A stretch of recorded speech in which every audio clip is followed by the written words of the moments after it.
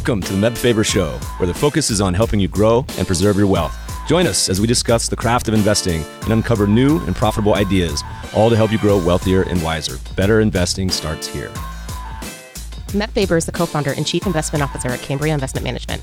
Due to industry regulations, he will not discuss any of Cambria's funds on this podcast. All opinions expressed by podcast participants are solely their own opinions and do not reflect the opinion of Cambria Investment Management or its affiliates. For more information, visit CambriaInvestments.com.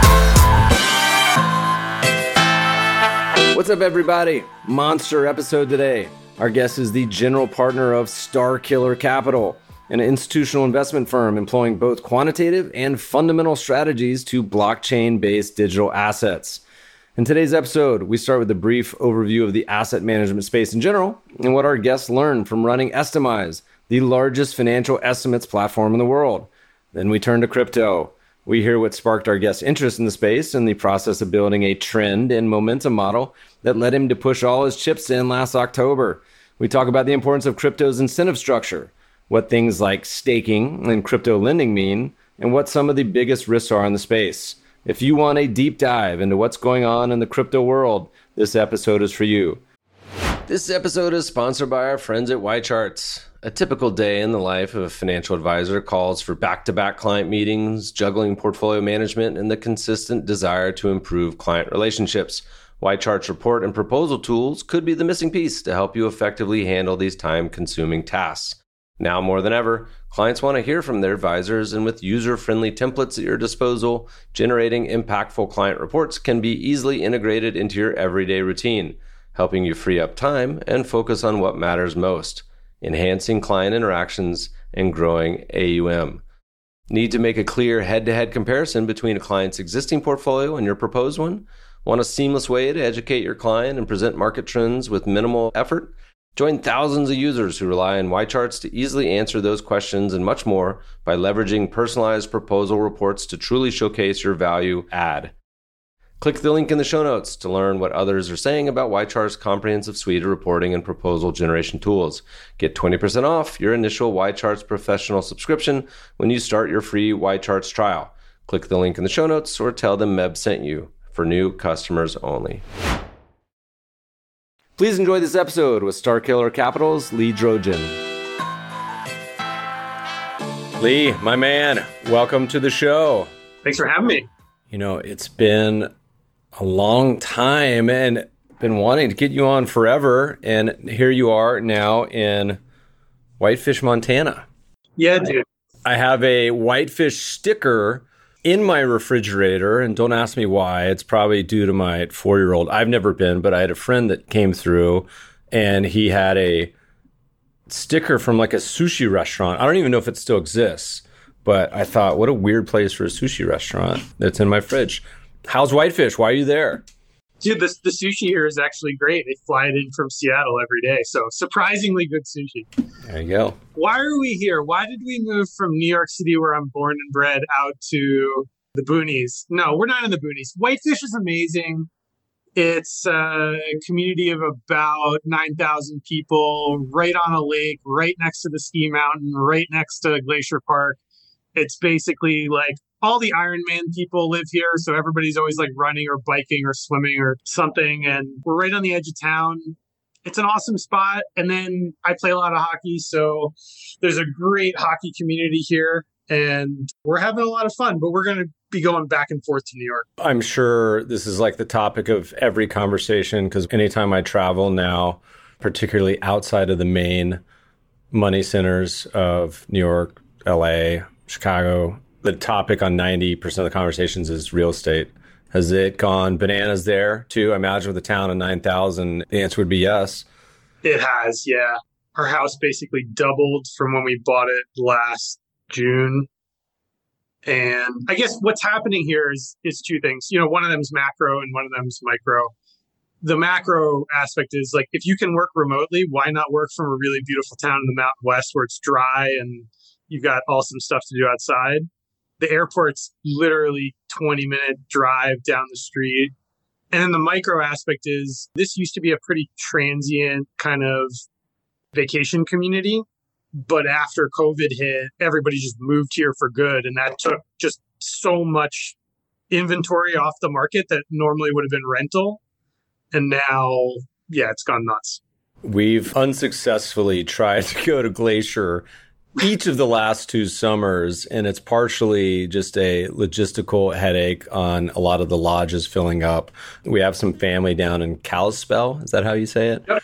So for 2022, fingers crossed, we're going to make it up there. We'll give you a shout out when we're in the neighborhood. But we made it as far as during the pandemic of up in like Bozeman and up almost to Missoula, then over to Idaho. So we'll definitely let you be our tour guide and show us around.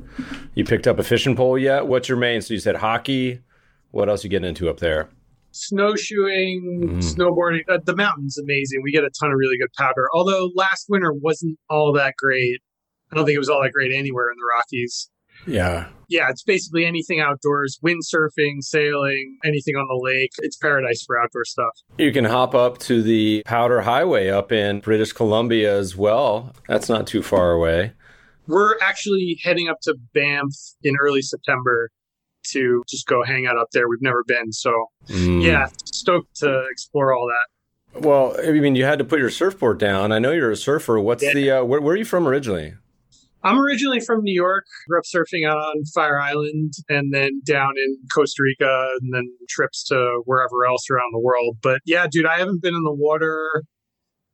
We were in Costa Rica in January for a week. So I got in the water a little bit there. But other than that, can't go to Indo. It's closed. And it's been tough for anybody to travel around the world. Well, you are welcome in Manhattan Beach anytime. All right. Although, I learned when I was on the plane pre-pandemic going through TSA that there's a Manhattan Beach in New York City, because I was heading to the city and somebody said, "Where are you from?" I said, "Manhattan Beach." And he said, "Oh, New York City." I said, "No, what are you talking about? Manhattan Beach, California." And he said, "There's a Manhattan Beach, right? And this tiny, tiny little strip of beach."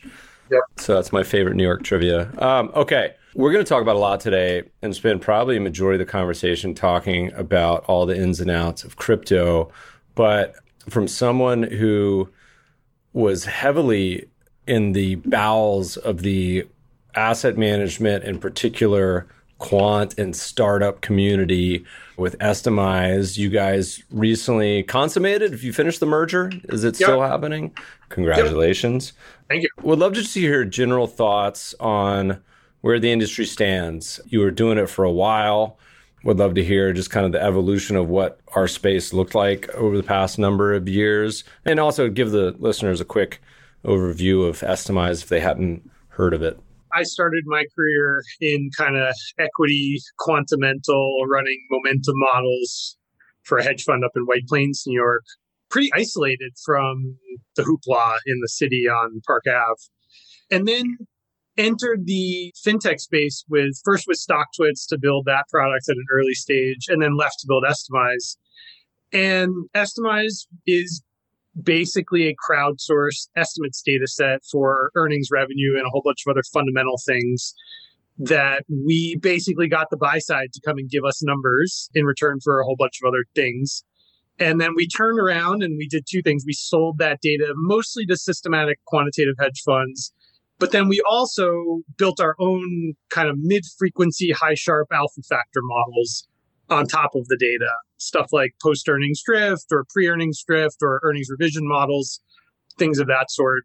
And so I've had an interesting seat over the last 10 years as we built out Estimize and sold the data into kind of what was going on inside of specifically these quant funds, in terms of this treadmill that they were running on to acquire new and interesting data sets to stay one step ahead of basically the machine learning models, which were just eating everything else price associated, all of that alpha. Along the way, we tried to dabble in a whole bunch of kind of how can we build things for discretionary managers, but that didn't really go that well in terms of the sales process. It really ended up being the quants and the quantamental guys that really were able to have a process and a pipeline to look at, evaluate, and then put into production signals coming from new and interesting data sets. I think at one point, my assumption was that the discretionary world would be able to wrap their hands around it a little bit better. But I think my thesis was correct in that the variable that was going to determine whether they were successful or not was not going to be their technical ability to wrangle the data. It was going to be the point at which a quant on their team or a data analyst brought the PM a specific signal and said, this is very predictive of the way this stock or your universe of names trades. You need to pay attention to it. And I thought that PM would eventually say, wow, like there's real efficacy here. I'm going to listen to those signals. But what really happened was they said, get lost. I'm not listening to you tell me what trades to make. And then they came back to the data analysts and said, please go find me some data that confirms my priors around why I'm making this specific trade. And that's kind of the evolution or what's happened to data within the hedge fund world. The quants got it right. The quantamental guys have done very well. The discretionary guys, not so much.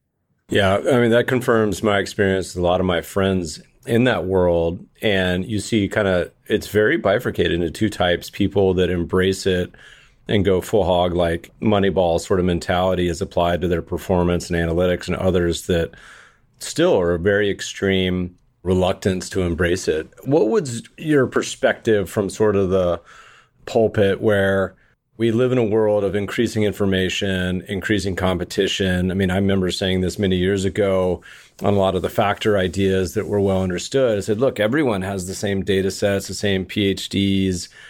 So it's always been this arms race of new data versus analyzing it in different ways. Where do we stand in 2021 as applied to traditional stocks?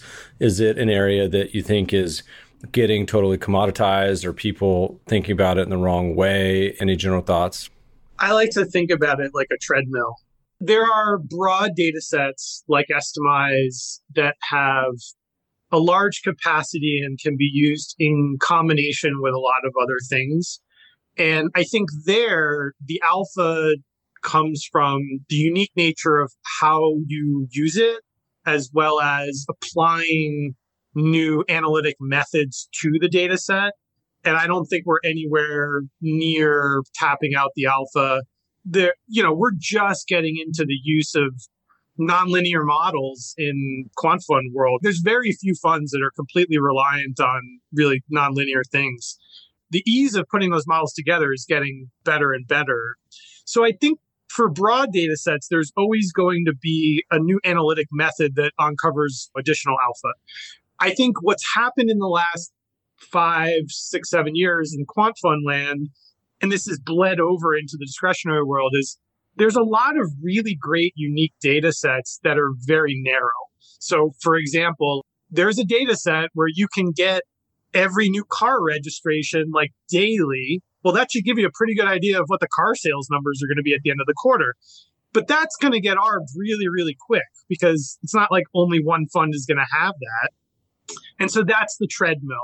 And these funds, you just have to feed them like monsters for them to keep the alpha, and they're running as fast as they can. And then the discretionary guys, they look at that data and they try and infer something, and then they confirm priors and do all the things that you're not supposed to do. And then sometimes some of them are actually able to piece together a quarter or what's going on fundamentally in a company and make a really big bet in a direction. And there's obviously been some of them that have been able to do it pretty well. Yeah. You've now, instead of just going snowshoeing into the sunset and hanging out as a mountain man in the lakes on the shores of Flathead Lake and nearby, you've decided to get neck deep in a new and booming area of the world. Talk to us a little bit about crypto in general. We're going to get to your new fund, Starkiller Capital, which, by the way, you have a knack for naming. Estimize and Starkiller, amazing names. Could have had a career in just marketing. But let's go origin story. What was the original spark for you on crypto? Did you get it from day one, or what was the beginning? No, I honestly didn't. In 2013, I wrote about Bitcoin on my blog, basically saying, all right, I found the white paper. This is really interesting. There's an interesting technological thing going on. Put aside the price, put aside the philosophical aspect of the privacy, the libertarian gold buggery kind of stuff. Just think about it from a technology. And I like to just dabble in anything that's new just to understand it, because that's the only real way that you can understand some of this new stuff is you just have to be elbow deep in it. And so I bought some Bitcoin, not a lot financially, but bought some just to hold it, because when you hold something, like you'll pay attention and then you'll read about it and stuff like that. And then in 15, I wrote another post basically saying, okay, I think I understand what's going on here from a philosophical and fundamental standpoint. If this thing isn't dead yet, it's not going to die. And if it's not going to die, it's going to grow. And if you believe that, let's just say it's just Bitcoin at that point, if you believe that thing's going to grow, well, there are some decent kind of fundamental models, the stock to flow model from the Pantera guys that kind of talk about what this thing should theoretically be worth. And so I made a decent financial investment in it at that point. Now, what's interesting is we go through 15, 16, and then we have the massive run in 17. And at that point, my viewpoint on the asset class was still, this is a utility-less digital rock that doesn't basically do anything. It's got a really interesting philosophical piece to it, but there's no actual utility here. And then Ripple just went nuts. And that was obviously a fraud, which they're getting sued for it right now. And I cashed all out and just literally didn't touch it again until last October. And I guess the reason was because I didn't see any utility being formed in it while there was obviously an asset bubble. So we get the crash.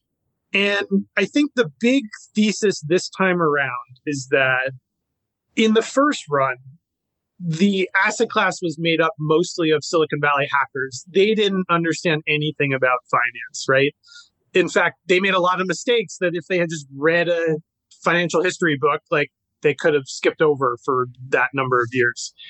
But what happened in 18 was that a bunch of guys left Two Sigma and Citadel and some other very sophisticated quant funds to start building DeFi protocols. And at that point, I guess two things kind of flipped in my mind. One was the real people are entering this space now. This is not playtime anymore. And the second was, if these guys who are some of the most highly paid engineers, financial minds in the world are moving into this space to build things in mass, then you always want to follow the engineers to the gold mine, basically. That is just a general principle of technology investing. Whatever protocol, whatever technology they're using, you want to follow right behind them as they flood into the space. And the other thing that had happened in 17 was I had looked at the basic time series momentum models on the top coins and what would happen if you applied those really basic kind of CTA type models to this market. And the theory was that if you have an asset or an asset class growing this quickly, then just fundamentally you have to have the associated vol. You can't have one without the other. And that we were going to have multiple 70, 80, 90% drawdowns in the asset class going forward because there's a lot of leverage in the asset class. People play really fast and loose with it. It's a lot of retail. There's just so much headline risk. And so if you wanted to allocate to the beta of this asset class, you need to find out a way to dampen that vol so that you don't puke everything up when you get an 80% drawdown at the wrong time. And it's very hard to, even if you have a really strong fundamental conviction, a long-term fundamental conviction in the asset class, it's really hard for anybody to see their returns go absolutely nuts over a period of time, and then draw down 80%. Like you're not going to behave correctly in that kind of environment. So we wanted to look at whether we could use these time series momentum models to do long-term market timing. And it turned out that, yeah, they work really well because basically the whole market is momentum. And that's largely because, and this is philosophically arguable, but there's really no, or up until recently, there's really been no like intrinsic value to any of these assets. They're just gambling vehicles, basically. Now, what's happened recently is there is intrinsic value to things like ETH and some of the lending protocols and some of these other things that actually produce cash flow to them. But the market is still largely a casino without any rel-val trading going on. It's just all momentum. So we looked at that and it worked really well. And that is the basis, that and the cross-sectional momentum for the asset selection. Because everything is momentum, if you look at the cross-sectional momentum between the crypto assets, they do basically predict which assets will outperform others over the following period. And you basically use both of those to build the basis for a quantamental, factor-driven beta portfolio. We're like 2017, 2018, you're thinking about this at this point. And I love the concept of the momentum and trend because there's no more pure idea for an asset trading on this type of style than crypto. You have a lot of other markets where there's a ton of other participants, whether if you think about the ag market or the precious metals, where there's a lot of money sloshing around that are the users, hey, an actual jewelry producer or you're a cereal company, et cetera, et cetera. And I love this concept of crypto being this price-based on one hand, and you mentioned some sort of quantamental ideas on the other hand. Did you start thinking about this in terms of your own investing and trading, or was this sort of like a research concept and you said, okay, this needs to be a product or a strategy that's put into fund format? I think initially it was, let's just see for the hell of it whether this works. We had a pretty good hypothesis just by eyeballing the charts that it would. And I wasn't quite sure whether it would be productized or not. I definitely ended up using it for myself. Basically, last October, I went all in on basically every penny I had except for our house. And that's worked out pretty well. But it was largely because at that point in time, those momentum models flipped to very green. And we saw the run that, everything is taken basically from there until April. I think I was thinking a little bit about what the market needed in terms of a product back in 2017, but I, to be honest, it wasn't my main goal. It was really more just research driven and for myself. And that's worked out pretty well. And the fact that this run has confirmed the model really set it in motion. Yeah. All right. Well, let's start to hear about it. You came up with this concept for Starkiller. What's the origin story on the name for the listeners, as well as give us the overall concept of the strategy behind the launch? One of the fun things about crypto is all the names are fun. It's just because it's an experimental asset class. All the DeFi protocols are named for food. I don't know why that happened. They're all named for food.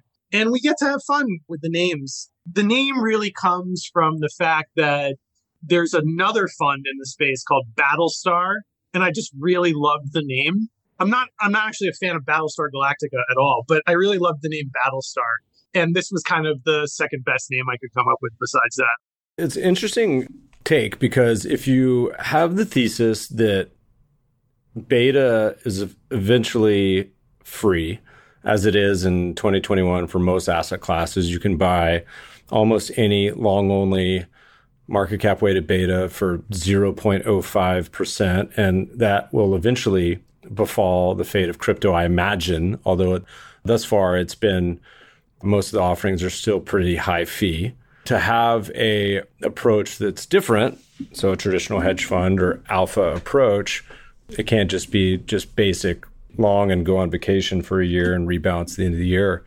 So talk to us a little bit about the general ideas, portfolio construction, strategy. What's the framework for how you think about the space? Yeah, so the whole thing starts with the fundamental conviction that we are probably somewhere in 1995 or so regarding building the internet of money. And in 1995, in the internet, the first round, you basically had a lot of really good ideas that didn't have the infrastructure set up to actually support them, hence pets.com. And those companies would come public at 100, 200, $300 million valuations. Now, most of them went to zero in the crash. Some of them got through, like Amazon, by the skin of their teeth, and then ended up becoming 10, $100 trillion companies. I think we're probably in a very similar stage to this, although there won't be as big a shakeout. Because this time, one of the really interesting parts about crypto is that it is built on basically what is open source code. Whereas Amazon or any of those other companies, the source code to their companies was sacred. Now we put everything on GitHub, and then the estimate source code is not public, it's private.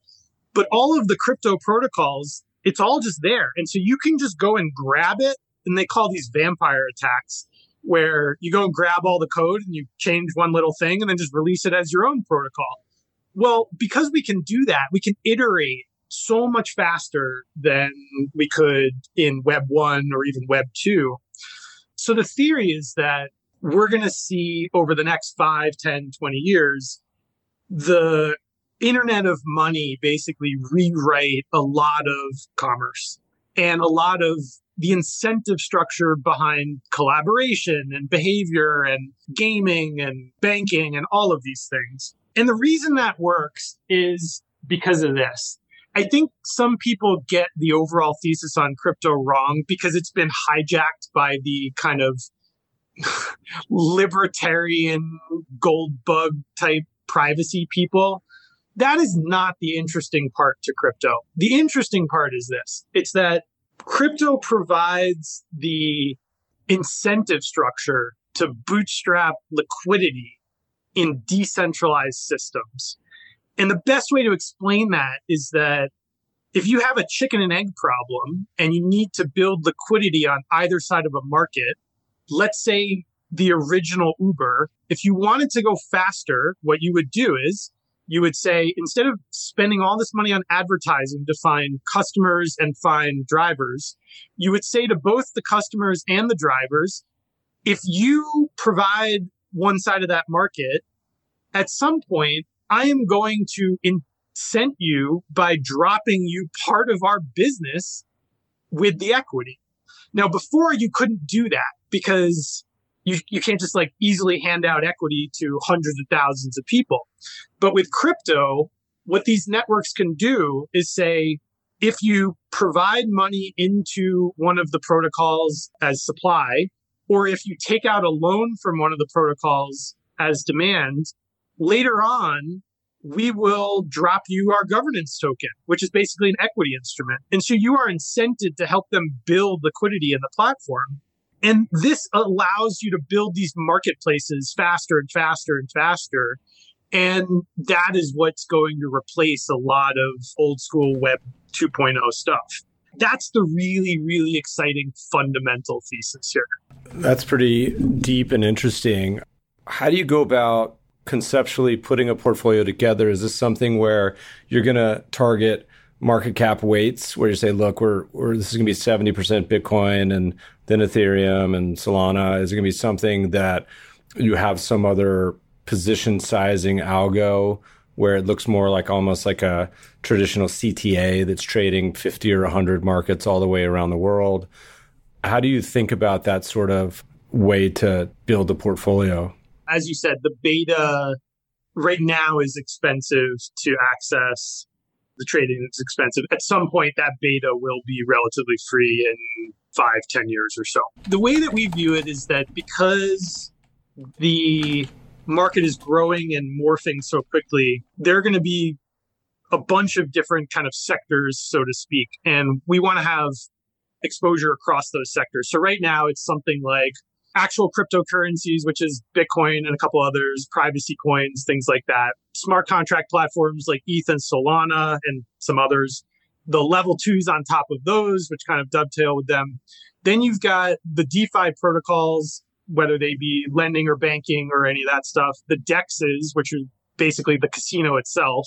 But then you've got really interesting stuff around games like Axie Infinity and metaverse stuff and NFTs and infrastructure stuff like Helium.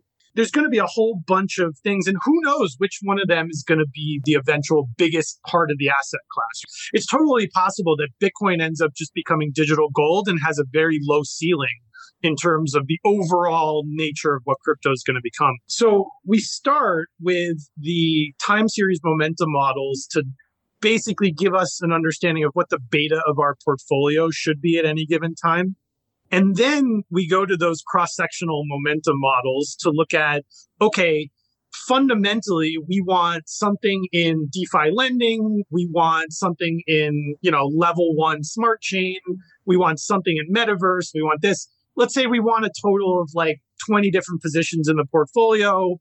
Within that sector, which one of these coins is performing better than the others? And then what we do is we have a fundamental take. So one of the really interesting parts about crypto is that whereas in equities, you only get one report a quarter, if you're in the US, if you're outside of the US, maybe even not that. And intra-quarter, you've got to go try and piece together what's going on in the business to get ahead of everybody else. But in crypto, it's literally all just there. All the data about what's going on within any given chain or protocol is available freely to everybody. And you can go and build fundamental models that look at how fast is this business growing. So we're able to put together these fundamental factors, and eventually we'll be able to look at that cross-sectionally in kind of a rel-val sense.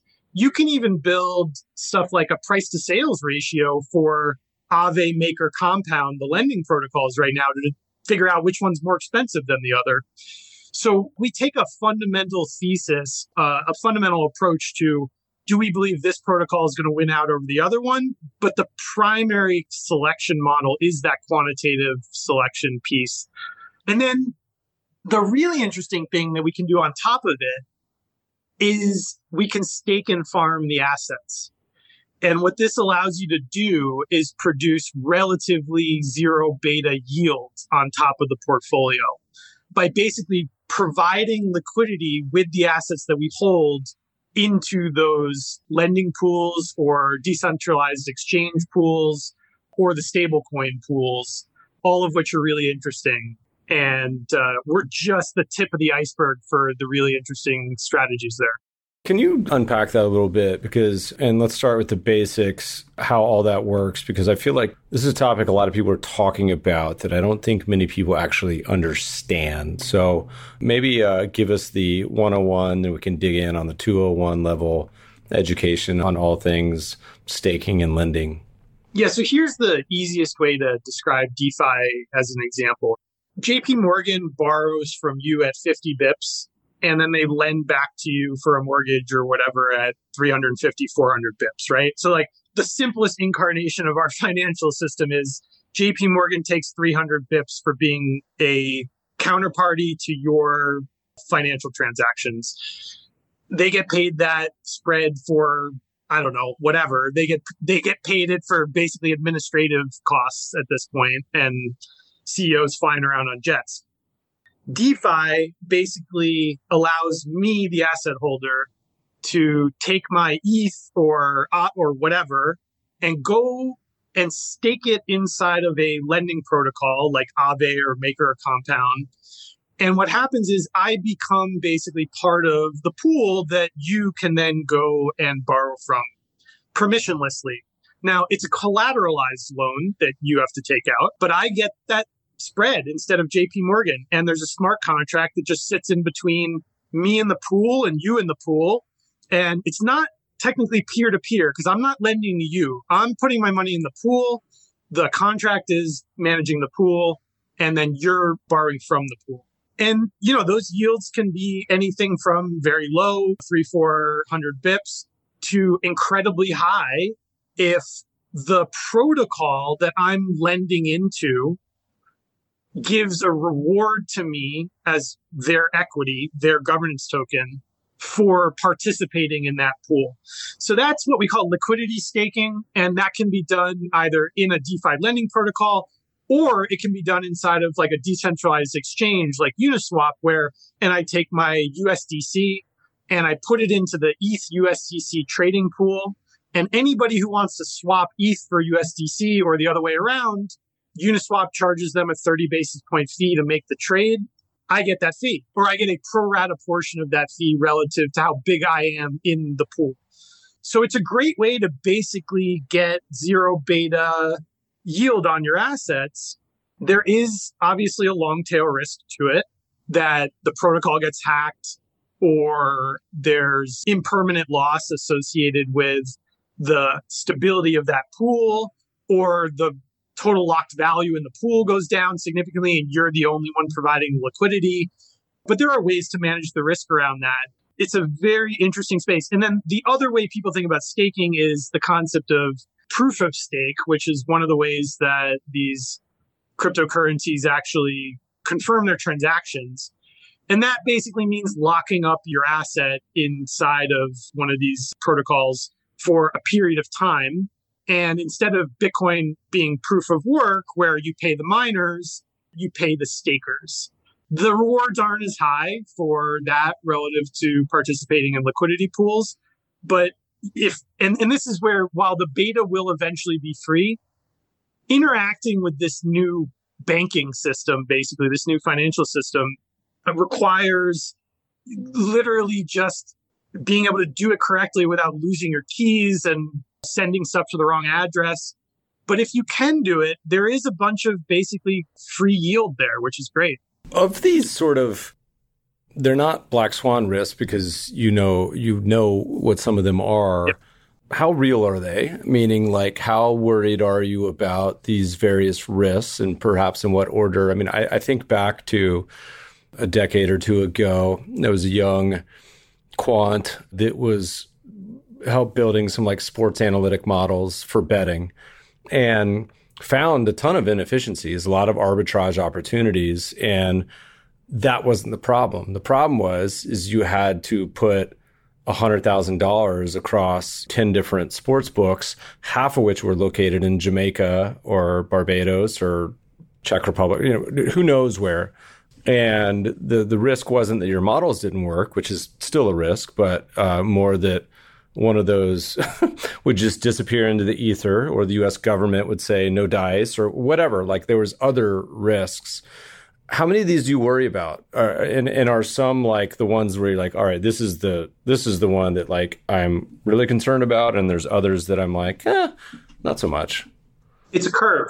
One of the problems with crypto, I think in the last cycle, was just straight up counterparty risk at brokerages, like centralized brokerages.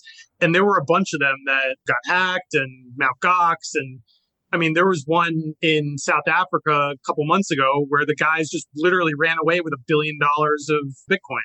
That is not as much a problem anymore. I think Coinbase is a public company now, and if they get hacked, I'm pretty sure they're going to make people whole by just selling stock, and they can do that.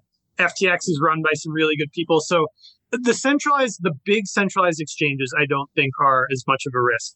Within DeFi, as you operate kind of in these protocols, there is a risk curve for sure. And it happens on a couple of different vectors. One of them is, how new is the protocol? Has it been audited? Did you read the audit? Who did the audit? Did you actually read through the code itself? And we've got a really great DeFi yield PM who's been doing this for a long time. I've been doing long time is not that long in this space, but in a relative sense, I've been doing that kind of stuff. And you really need to know what you're looking at. And even so, even when you know what you're looking at, there's still other variables like how much money is in the pool. Who else is in the pool? You got to be in the Discord channels. You have to be on their Twitter. You have to be in this community really understanding what's going on. You have to know who backed the protocol. Who are the investors behind it? Who are the founders? Are these guys just going to rug you and run away with the money? Because while all these things are smart contracts, you can write some really shady stuff into a smart contract that just allows you to pull the rug out from under everybody and run away with the money. And there are things like Tornado Cash now in DeFi where you can run that ETH or whatever through Tornado Cash and nobody will ever know where it goes. It'll go to wallets that you control that everybody can't track. There's a very serious risk management and fundamental process. And even so, we still bake into our assumption that at some point there's going to be what we call a run book, where liquidity starts to drain quickly out of one of these protocols. And we need a risk management strategy to be there when that happens so that we don't lose everything, because that just happens sometimes in this space. And so what are the ideas there? Is it A, diversification across instruments, B, across exchanges and listings? Yeah, so on the yield side, largely it's you just don't want to be too heavy in any one pool. For us, you don't want to be more than 10% in any given pool. You want to spread your bets out over stuff that is relatively lower yield versus allowing our PM to dabble in stuff that is much higher APR. You know, one of the things that we're doing is basically liquidating the governance token. That's the form of yield that you basically get paid in for participating, or some of it. Liquidating that token every day so that we're not taking the beta risk of the actual governance token. Other times, we absolutely want to own the equity, so to speak, of these protocols, but definitely not all of them. And yeah, you need to spread your bets out over pretty well so that if you do get rugged, you're losing a very small amount of capital relative to saying, hey, we're going to ape into this 100% APY yield protocol and double our book this year, beta neutral. That's not going to work out well in the long run if you keep making those bets. While we're kind of on the topic of risks, it seems that the cat's out of the bag. There's really no going back to crypto disappearing, really. But as you think about sort of industry-wide risks, or quote, like what could kill crypto in general, or Bitcoin. I used to say Bitcoin, but now it's probably much bigger than Bitcoin. Is there anything that comes to mind that you think is either worrisome, or even if not worrisome, that people are worried about that's not actually a big area of concern? On the kind of long-term thesis side, yeah, I think this is now an inevitability. I don't think there's anything that could kill it. I have conversations with people, friends like Joe Weisenthal at Bloomberg a lot, where we talk about the regulatory aspect to it. And he says, well, here are the things that the government could do to kill it. And I say, yes, that's all true. But I think the more important variable is, what would they do? How far would they go at this point? And I don't see the ability for them to go to the length that they would have to in order to kill this, which means to me, it's a runaway train. Now, there are a couple of issues for institutional investors and individuals just allocating to the space. One of them is that they worry about is custody. The concept of custody in this space is completely antithetical to the historical concept of custody, right? We're taking our assets, getting our beta exposure at the centralized exchanges for now. Eventually, we'll probably be operating exclusively within DeFi to trade. And then we're moving them into DeFi with a Web3 wallet and holding things on chain. Well, the concept of custody just completely breaks down at the point where you take something out of your centralized custodian, let's say Coinbase, and you move it on chain. Now, the way that we're handling that and the way that the industry is handling that is really it goes from being a custody issue to an operational security issue. How do you secure the wallet? How do you secure the passwords? How do you make sure that the traders or anybody else in the company can't just send crypto to some random wallet or some random protocol? So you have whitelisted wallets and protocols. And you have this thing called sharding, where basically you don't hold your own private keys anymore. There's a third party like Fireblocks that holds your private keys, but they give you a shard. And then in order to change anything in terms of those whitelisted addresses or permissions within your kind of ecosystem, you have to have, let's say, 3 out of 5 people who hold shards agree to change something within the system. So there are pretty good protections at this point for operational security and making sure internally nothing happens and that your wallet doesn't get hacked and things like that. From a broader crypto perspective, I think there's going to be massive headline risk. I think there's going to be variable regulatory regimes throughout the world. You can see basically Rob Portman in the Senate attempted to get this rule in the latest bill. Yeah, it's very obvious that the banks went to him and said, please crush this in the crib. And he did their bidding because he's retiring. And I'm sure he wants a really cushy job on a bank board. And that's going to happen, but they're not going to be able to stop it at this point. It's kind of a runaway train. There's going to be more hacks. There's going to be more hacks in DeFi. I'm sure some other centralized exchanges will get hacked. People will run away with money. But all of these things to me feel very much like speed bumps in front of a steamroller, where Pandora's box is open now and it's going to be impossible to put it back in. Give us your kind of expectations, thoughts on the regulatory side. We've kind of alluded to it a few times. What's the sort of state of the union there? Also, I'm just thinking in my head about adoption and custody. And if we ever get to the point where you have sort of the FDIC, SPIC insurance for people, what's the regulatory breakdown? I would say that right now we're in a regime where the individual U.S. regulatory agencies can't even decide amongst themselves what these things actually are. Are they a security? Are they a commodity? Are they a property? So they're fighting with each other. The CFTC commissioner is fighting with the SEC commissioner over basically who owns what is what. I find it very hard to believe that they're going to figure that out before this thing just is completely out of control from a scale perspective. So when people say, well, the government could crush DeFi because it doesn't have KYC involved. Well, here's the thing. You could force the DeFi protocol teams, the owners of the protocols, you could force them offshore. But you can't limit the access of the actual protocol to anybody who wants to interact with it, which is why it's antithetical to the current set of rules that we've had since 35 or something.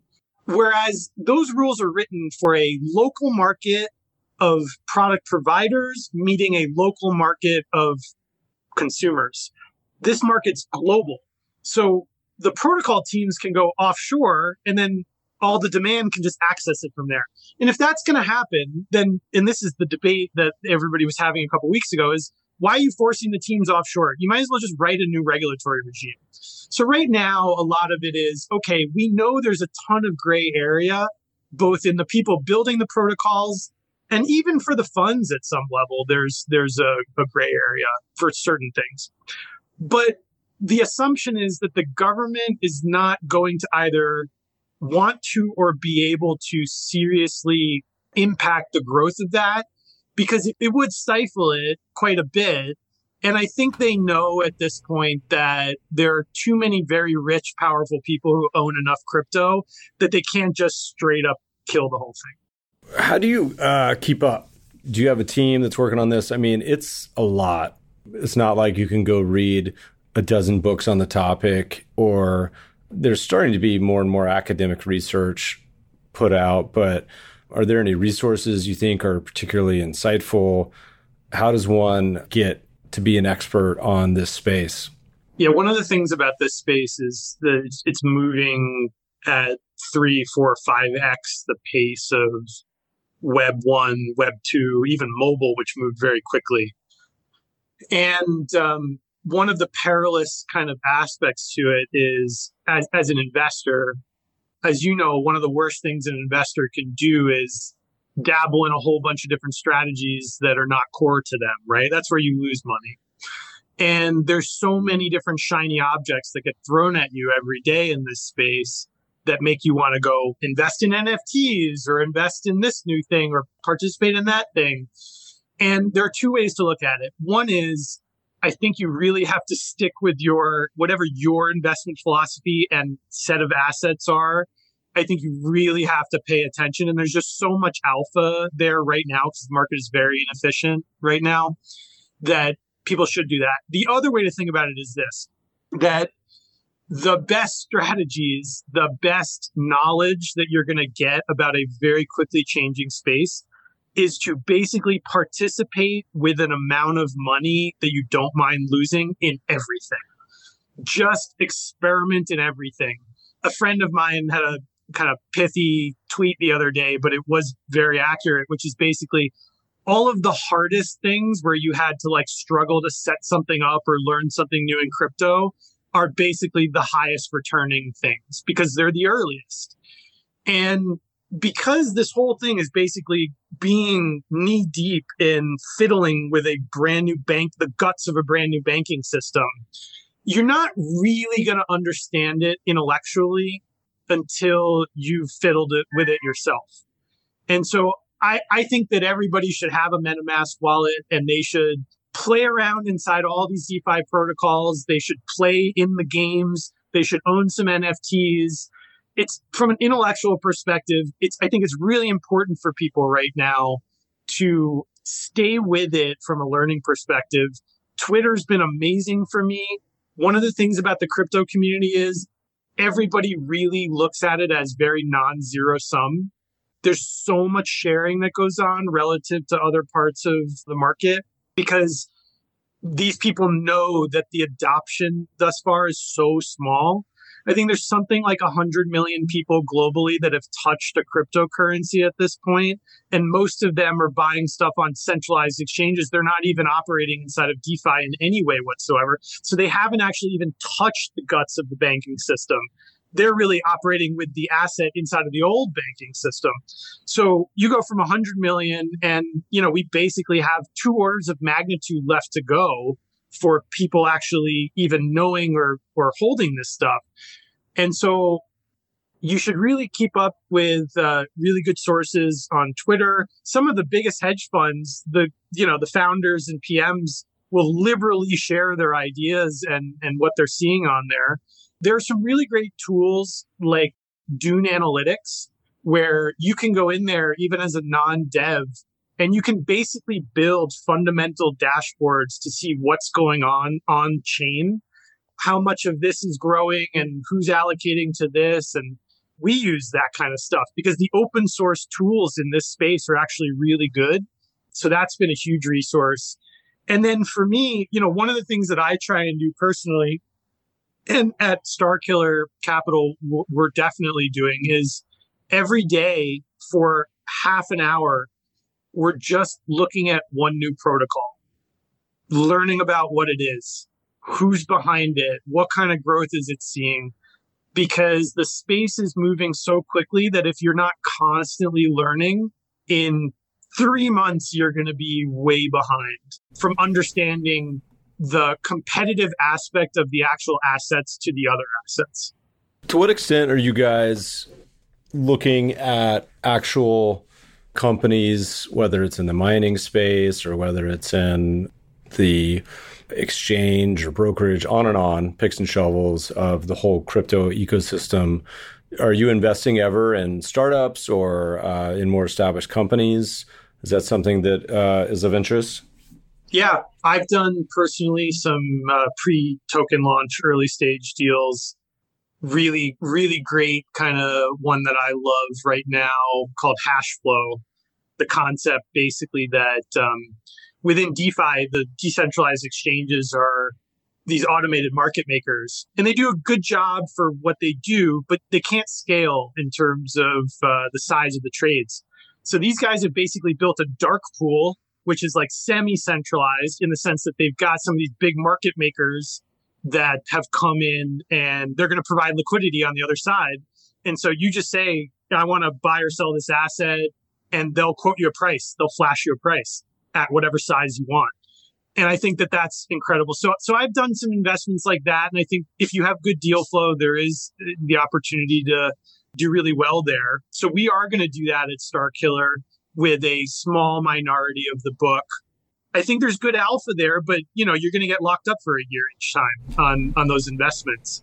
And the market is moving very quickly. So, if you don't have a portfolio theory view of making those earlier stage investments, if you just do them very specifically, I think you may get in trouble with that because the space is moving really quick. 1 year lockup, Leigh, you need to get up to like 3-5 year lockup. You don't want people bouncing in and out of these things. Talk to me a little bit about capacity. I know you guys are targeting upwards of 100 million. What point does this become problematic at this stage in 2021 to be able to make some of these trades and investments? Is there a challenge already with some of them, or is size a big advantage? How does that play into y'all's thinking? So our universe on the beta side right now is something like 200 to 250 different assets. And that's basically your universe above, let's call it a $300 million market cap for these coins. Not all of them are as liquid as we would want them to be at the lower end of that scale, but the liquidity is getting better and better every day. That's basically our universe today. I'd say in a year, that universe will probably be significantly larger. Liquidity is building very quickly, especially on the DEXs. In terms of capacity on the beta side, we could definitely run significantly more than that. On the yield side, I think you get into trouble at something like, let's call it right now, we probably couldn't run more than $500 million, because spreading that out across those protocols, you would end up being too large a part of those pools if you wanted the kind of yield that we're going to go after. You'd have to stretch it in ways that I don't think I would be comfortable with from a risk management perspective. Again, in 1, 2, 3 years, I think that capacity is going to be much higher. But to be honest, I think on the yield side, as institutions enter the space, those yields are going to get compressed sometime in the next 3 to 5 years for sure. They'll always be pretty good because the concept is dropping the governance tokens in return for participation. So there's always going to be some really good yield there, but it won't be as fat as it is right now. How much is correlation an issue in this space? Is this the scenario? We've seen a couple big drops in Bitcoin as sort of the heavyweight gorilla.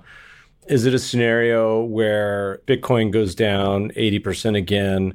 Is that the expectation that the vast majority of the other coins and offerings would as well? Is it something you say, maybe it's a scenario just like in the equity market where the leaders eventually change positions and maybe Bitcoin falls by the wayside and, it may not be the case. How do you kind of think about building a portfolio, with this in mind? Or is it sort of the trend and momentum rules kind of act as a way to counteract that?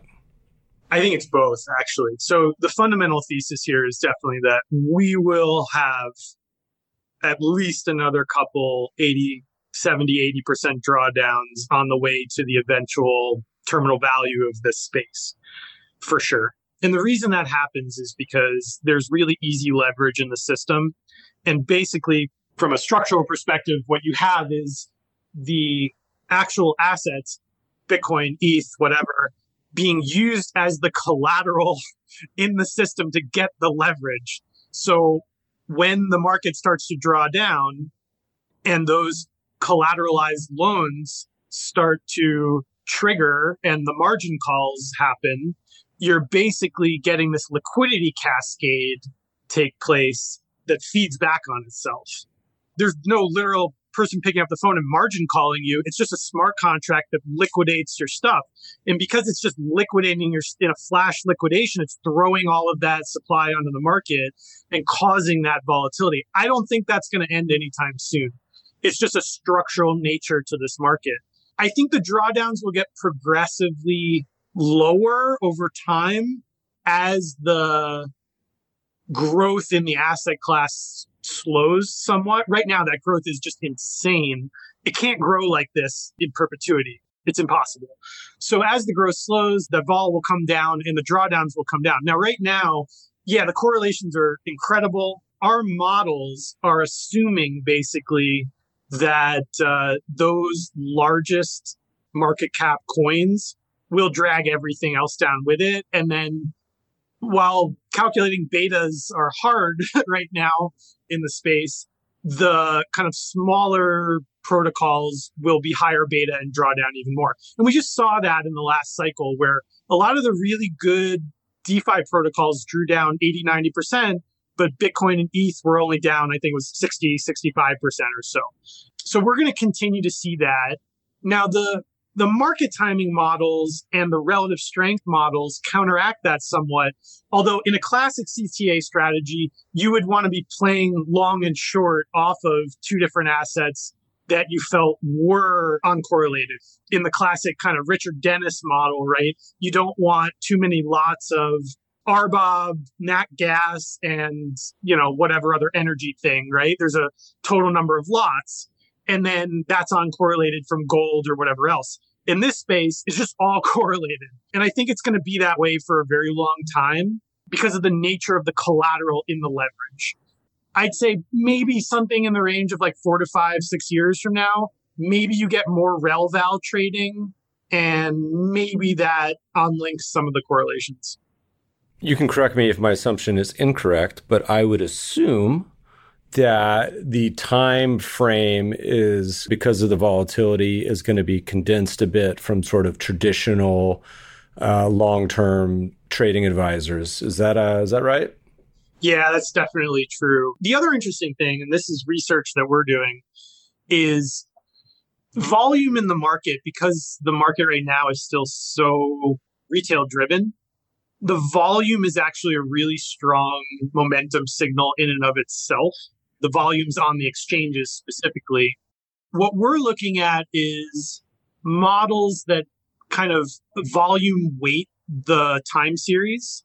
There's a point in time when just nothing's happening in the volume and it doesn't really matter what's happening in the price at that point. But if you volume weight that time series, those momentum models, it seems that they tend to work better. The cycles are going to compress as well, I think.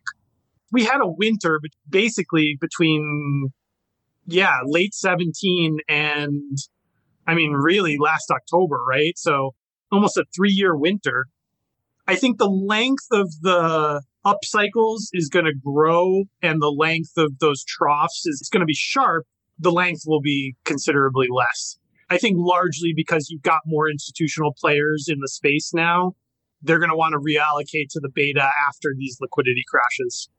The approach on sort of trend following and time series momentum makes so much sense to me in this world because the prospect and the emotions, crypto brings out the emotions in everyone, whether you're involved in it or not.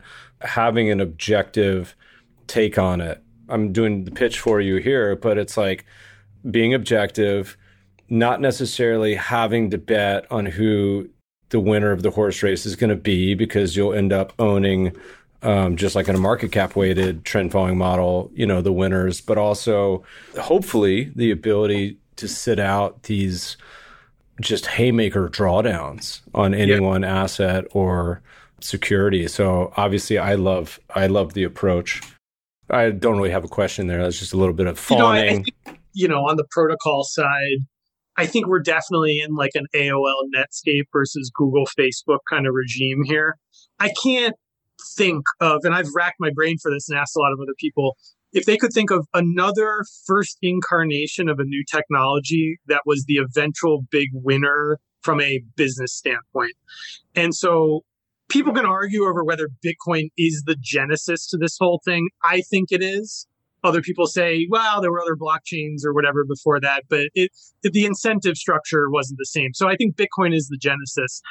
And, while I think there's a really great place for digital gold, I think it's very unlikely that Bitcoin is the eventual winner. And personally, I don't think I'm smart enough to pick fundamentally which one of these zillion different protocols is going to be the next JP Morgan. And one of them will be. That I am almost positive of.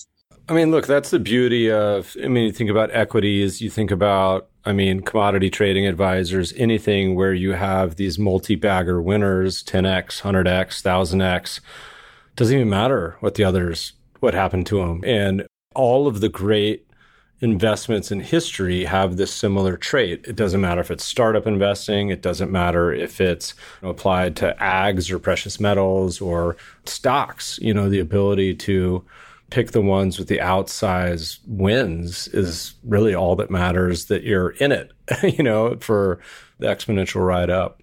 You just don't want to puke it up. Yeah. You don't want to puke it up. So this obviously seems like something that would be attractive to traditional trend followers and CTAs. Are any starting to adopt this? I know a few that are Jerry Parker, our bud at Chesapeake, a few that do kind of the majors, the futures. So that's, I think, restricted to Bitcoin and Ethereum at this point. But are many the big macro shops traditional entering into it? I know we've heard Druckenmiller. I know we've heard Pantera, Yusko, Reverend Howard.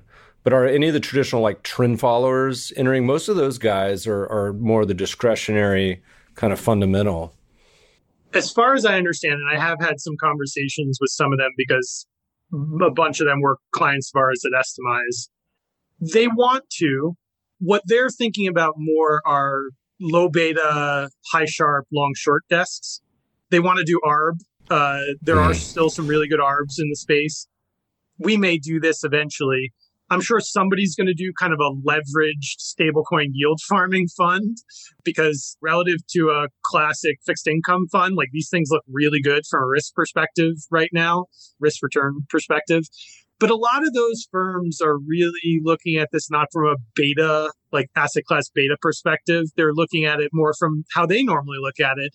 The issues that they're having are around the legal aspect of custody and being able to actually trade these assets versus, just trading the futures, which they can definitely do right now.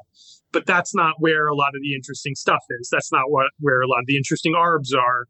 I would assume that sometime over the next 18 months, one of those big shops really gets its hands around it. Two Sigma definitely has for a while. They've been doing really well. But some of the other ones, I think, will get their hands around it from a legal perspective and then throw a bunch of their pods at it. I think right now it's very experimental within those firms.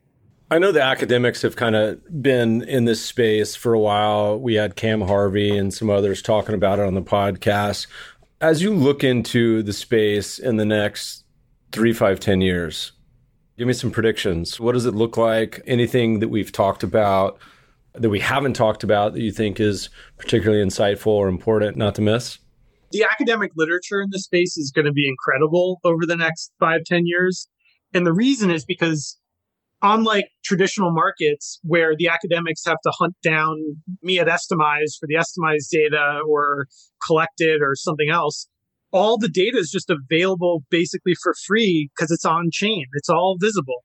So we're going to have some really interesting stuff come out. I was talking on Twitter to somebody the other day about how there's going to be really cool research into the endowment effect around NFTs because we can see all of the NFTs and which wallets hold them and when they change wallets and after how long and how the price impacted their decisions to sell their NFT or how the trend in the rest of the NFTs in that set changed it. So it's going to be a bonanza for academics in this space, applying this data to everything they've done historically that maybe they didn't have the kind of fidelity of data that they wanted. Investor attention stuff, all of it is going to be really cool. I think you're going to see a whole bunch of momentum stuff. We've already seen one good paper that was written on it. I think you're going to see a lot of like non-academic, but really hardcore AQR style stuff come out. And we're already seeing that from some of the funds where they've basically taken guys from some of these other big quant funds and they're just releasing publicly new protocols.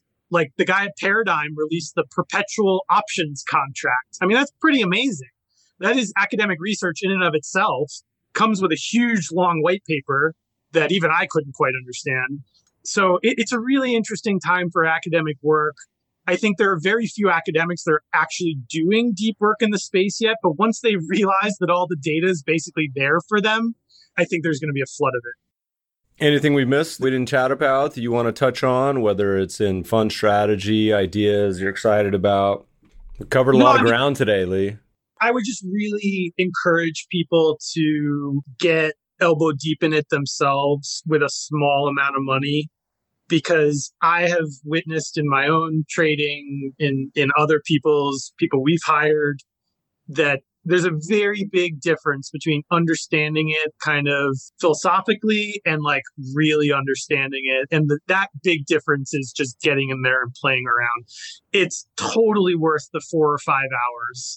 There's some really great resources at like rainbow.me, which is one of the crypto wallets where they kind of lay out all the syntax to everything and what everything means and kind of some steps to go through. So it'll be worth it to spend that time now for the understanding of the next 10 or 20 years. I never heard of rainbow.me, so I'm glad to hear that one. We'll add it to the show note links. And if there's any others you think about afterwards, email them over and we'll include them in the show note links. We're going to ask this as the first person ever with 2 answers you get. The question is, what is your most memorable investment? And so you get to give it as a broad question. And then also we'll ask it to crypto specific if there's something that particularly stands out in that world. Most memorable investment, honestly, was last March at the onset of COVID when I got the trade on the equity side really, really, really right, and then closed it out way too early. way too early. That doesn't sound like a trend follower to me, Leigh. No, it was. I broke all of my personal rules and said, like, all right, that's a pretty good amount of money, and I'm out. And like, I missed 70% of the move. And the whole thesis for the trade was so correct and the execution was so poor. Well, I think about the trades where that's happened to me in my life, and almost to a T would have been better saying, you know what, I'm going to slap some sort of trend following exit on this and I'm just going to walk away. You know, I'm just going to let it. Just set the stops, let them move down, and The same for me, and we talked about this publicly on Twitter, so you guys can go find the old ones. Was during the same time frame was Ackman's fund, the closed-end fund, listed hedge fund, was trading at this just enormous discount. It always trades at a discount. I don't know if just people don't like him or what, but he had put on an amazing hedge and he ended up a ton last year, but I didn't think the market knew about it because it was some complicated sort of derivative. But he was trading at like a 30 or 40 or 50% discount to NAV. And same sort of thing, piked out way too early. I'm not proud of that one because I was publicly talking about it. And then I, of course, was early to the party exit, which is embarrassing. Yeah, I got all the assets right. Like I was even short Playa Hotels, which ended up going from like, it was like 12 to 1. And I was out at 7 and just kind of, I got all the assets right, got all the thesis right, and just terrible execution. Totally broke all of my rules in terms of being a trend follower. But I mean, to be fair, it was a difficult time for everybody. Pretty like we were literally moving to Montana in June and people were getting real sick. So I give myself half a pass on that, but that'll be a really memorable one because there was a lot of money there to be made if you had just not screwed it up. Anything in crypto space come to mind as particularly seared in your brain? In October, I went all in. After those models flipped, I did exactly what I should have done, and it paid off. I'd say getting long ETH versus Bitcoin at that point was a really good trade that I'll remember for a long time because it got the fundamental and the technical theses correct. I'll remember that. That was a big wager for me personally. That's pretty seared into my brain. Does your fund ever go short, by the way, or get any sort of short exposure? We won't be taking short exposure on a net basis. We will hedge at certain times. Okay. Yeah. Makes sense. Leigh, this has been a tour de force of the crypto space. I mean, we'll have to have you on, my God, like every few months just to keep up with the progress of what's happening. People want to follow along. Starkiller, everything that you're writing about, doing, what are all the best places? Yeah, I share pretty liberally on Twitter, maybe more liberally than my team would like. And we plan to publish research publicly, kind of AQR style. So you can sign up for our newsletter, Insights. We call it Insights at starkiller.capital. My Twitter account at @Drogen. We probably won't use our actual company Twitter account at all. That's where it'll probably be posted. How many folks are you guys up to? And are you guys ever hiring if there's some aspiring young crypto blockheads out there? Absolutely. So we're 4 now, probably be 5 at some point before the end of the year. We're going to be hiring that fundamental analyst who has some technical chops. So if you're out there and you've been following these protocols closely and have some technical background, we'd love to talk to you. And we'll definitely be hiring other engineers later on, eventually probably more on the quant side. But yeah, right now it's 4 of us. Awesome. Leigh, this has been amazing. Thanks so much for joining us today. Thanks for having me, dude. Podcast listeners will post show notes to today's conversation at mebfaber.com/podcast. If you love the show, if you hate it, shoot us feedback at themebfabershow.com. We love to read the reviews. Please review us on iTunes and subscribe to the show anywhere good podcasts are found. Thanks for listening, friends, and good investing.